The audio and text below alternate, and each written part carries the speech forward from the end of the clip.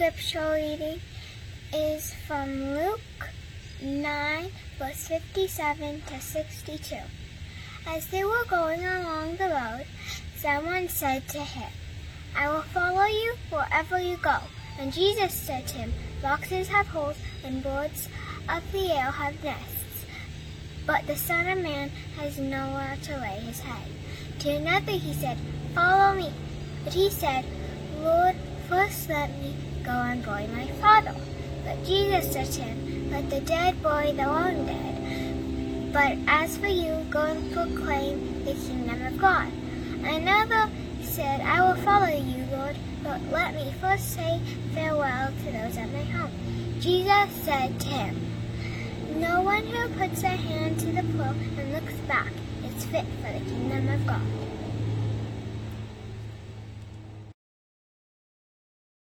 It's probably smart to have a cute child read such a hard text. The good idea, Allie. I didn't think of that.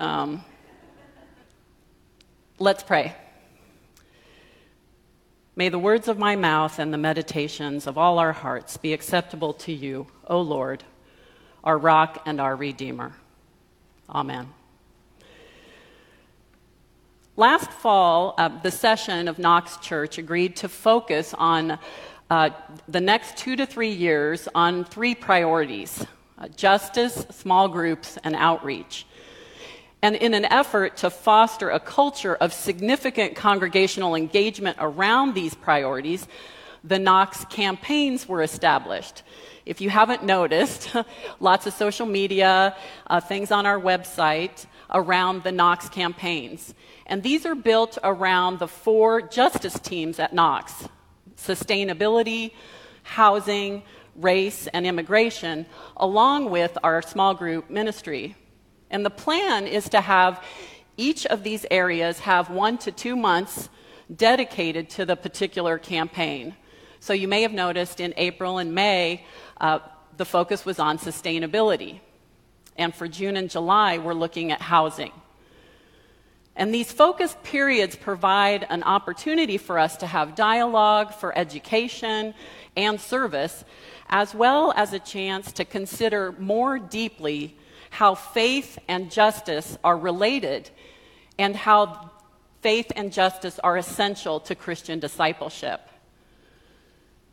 In selecting a text for today's sermon and knowing it would be part of the Knox campaign focused on housing, I fell upon Luke 9, where Jesus actually talks about himself as being without a home. So it seemed to connect to some of the issues that are the focus of our campaign. However, Jesus is not simply talking about homelessness in general or his own experience of homelessness, but as a possible outcome of following him, which leads us to a key element of all the Knox campaigns, not just housing, and that is the journey toward discipleship, what it takes and what it might cost.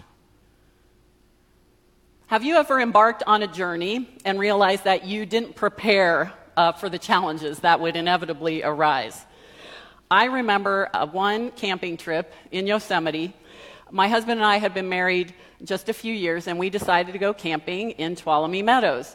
And while there, we thought we wanted to go hike to Glacier Point. We'd heard all about it, so we read a little bit about the trail, how to get there. But what we didn't fully consider was just how long it would take. So we kind of leisurely get up, we start off, it's a beautiful day. Thankfully, the weather was perfect. We made it to Glacier Point and enjoyed the spectacular view there, had some snacks. We at least planned for some food. And we're relaxing, having our snacks, and then it started to dawn on us just how long it had taken to get there and how much time it was going to take to get back to our campsite. And, you know, even when reality is staring you in the face, you still kind of play these games with yourselves. And we were sort of thinking, well, it's really not going to take that long, and we'll get back before dinner, but for sure we'll get back before it's dark. But after a while, we realized that the facts said one thing, and we had to face the truth. So we started hiking, we were running, just hoping that we wouldn't get caught out in the dark, stranded. We hadn't put much thought into what it would take to do that hike. We didn't get up early enough. We didn't bring enough water. We didn't bring flashlights, extra clothes. We scrambled through the dark, and thankfully we made it back to our campsite without any mishap, but we regretted not having been better prepared. And I wonder if the journey of discipleship can be like that sometimes, maybe all the time.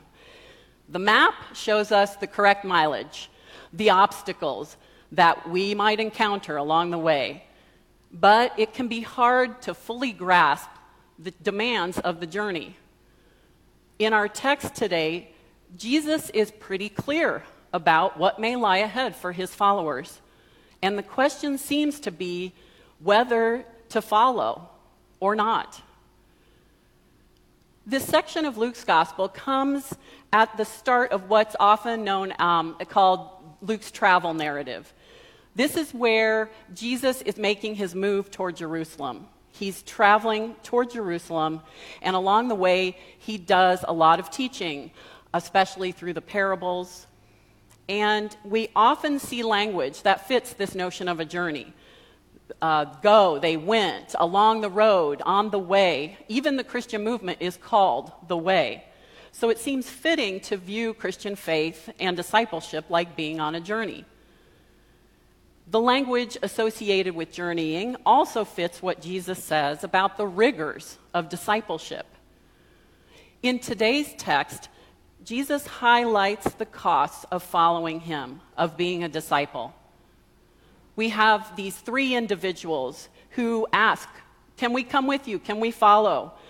And to the first person, Jesus says, foxes have holes, but the Son of Man has nowhere to lay his head. Jesus often uses Son of Man as a self-designation in the Gospels. It's like he's saying to this would-be follower that you might want to think twice before you follow me. Jesus and his followers are dependent on the hospitality of others, and without it, they are homeless. Jesus is being realistic about what's involved, and that journeying with Jesus means a loss of worldly comforts and the security of home. Two other people come and want to follow too. Can we come with you? And they tell Jesus, well, we have family commitments that we need to take care of first. One wants to bury his father. The other wants to say goodbye to their family. Again, Jesus' response seems pretty cut and dry. No one who puts a hand to the plow and looks back is fit for the kingdom of God. Apparently, even admirable virtues of family are secondary to the extraordinary demands of discipleship. Jesus is single-minded and determined. He's on his way to Jerusalem, and he knows what this will mean. Rejection, opposition, ultimately his death. Jesus' death looms large on this journey, and it's as if he doesn't have time to entertain people who want to delay. I sort of get it. I mean, you're on a backpacking trip to summit Mount Rainier, and you know the challenges that lie ahead, the ice fields, the crevasses that you have to cross, the elevation you need to climb. There's a sense of urgency, maybe even impatience. You are not going to be too happy with companions who say, well, I want to go back and check my equipment again, or I want to call my family one more time. At the same time, there's a tone in this text that is pretty unsettling. Jesus sounds intolerant, even harsh. He has set his face toward the destination, toward Jerusalem, and he doesn't have patience for people who seem that they can't grasp what the nature of the journey is going to be like. And this isn't the only place we see this sort of talk from Jesus about what it means to follow him. Earlier in Luke, Jesus acknowledges the suffering he will encounter and says that if anyone wants to follow him, they must take up their cross daily. Later in Luke 14, Jesus turns to the crowd and says, whoever wants to be a disciple must hate mother and father, sister and brother, or that they will have to give up all their possessions. These are hard words. Jesus is talking about a radical reorganizing of allegiances. There are many competing claims on our allegiances. Our family, our work, our possessions, our country, even church. And Jesus is talking about reprioritizing our commitments if we are to follow him. And with Jesus, there's no bait and switch here. In Luke 14:28, he asks, doesn't anyone intending to build a tower first sit down and estimate the cost to see if they have enough to complete it? Jesus isn't so much as trying to deter potential followers as he is giving them the straight story. Discipleship is serious business. I don't know about you, but I find this view of discipleship pretty daunting. If we're realistic about what it means to follow Jesus, one wonders, why even embark on this journey at all? Just stay back. Be with your family. Be in the comfort of your own home. This month, we're focusing on housing justice and talk about daunting. Anyone driving through Los Angeles knows that we are in the midst of a crisis with tens of thousands of people sleeping each night in a place not intended for human habitation. When I think about the complexity of the problem and what is needed to address it, I don't even want to go out to the shed and get the plow, let alone go to put my hand to it and start plowing the field. Molly Lowry put her hand to the plow and did not look back. Molly was a visionary in Los Angeles. She spent her life working for housing justice in LA right up until the time she died in 2016. She was extremely intelligent and gifted and could do a variety of things and did when she was young, but she ended up settling on work that would address the needs of individuals who are chronically unhoused. In 1985, she founded the LAMP community on Skid Row, and in 2007, she started an organization called Housing Works, which is where I had the good fortune of getting to know her. Housing Works is recognized as a top provider of permanent supportive housing and the services that go with it. They work with the most challenging cases, often housing folks who have been on the streets for decades. And their emphasis on supportive services results in a high success rate. About 98% of the people they house stay housed. And they have a variety of programs to support that, where participants secure and stay in housing, get job training, employment, develop skills to manage their own lives, and find support in their path toward recovery. You can imagine that this kind of supportive work is very intensive and time-consuming. It's not something that is easily scaled up for the masses. But the focus of Molly and of Housing Works has never been to think big and mainstream. It's about the one-on-one relationship that makes a difference for one person at a time. This is how they make the world better. The slogan for Housing Works is whatever it takes for as long as it takes. And that's what they do. And they carry on Molly's mission. Molly's approach and her legacy are a reminder to me that I need to embark on the journey. We need to stay on the path. When we think of the overwhelming social problems in our city, in our county, in our country, it's no wonder we might hesitate or maybe not even start down the path at all. And we're not alone in that. We see examples of indecision in the Gospels. You may recall Peter wanting to follow Jesus, jumping out of the boat into the water. He hesitates, he falters. He later even denies his friend. But being a disciple is not, there's indecision, but it's about the persistence, the determined following. And following Jesus also means being sent out to participate in the work that Jesus announces in Luke 4. to bring good news to the poor, release to the captives, freedom to the oppressed. These words in Luke 4 are from the prophet Isaiah. The teaching of the Old Testament is continued in Jesus' mission. In the Old Testament, we see God providing for the orphan, for the outcast. And the prophet Jeremiah offers a model of a good king. He judged the cause of the poor and needy. Then it was well. Is not this to know me, says the Lord? God is known in social practice.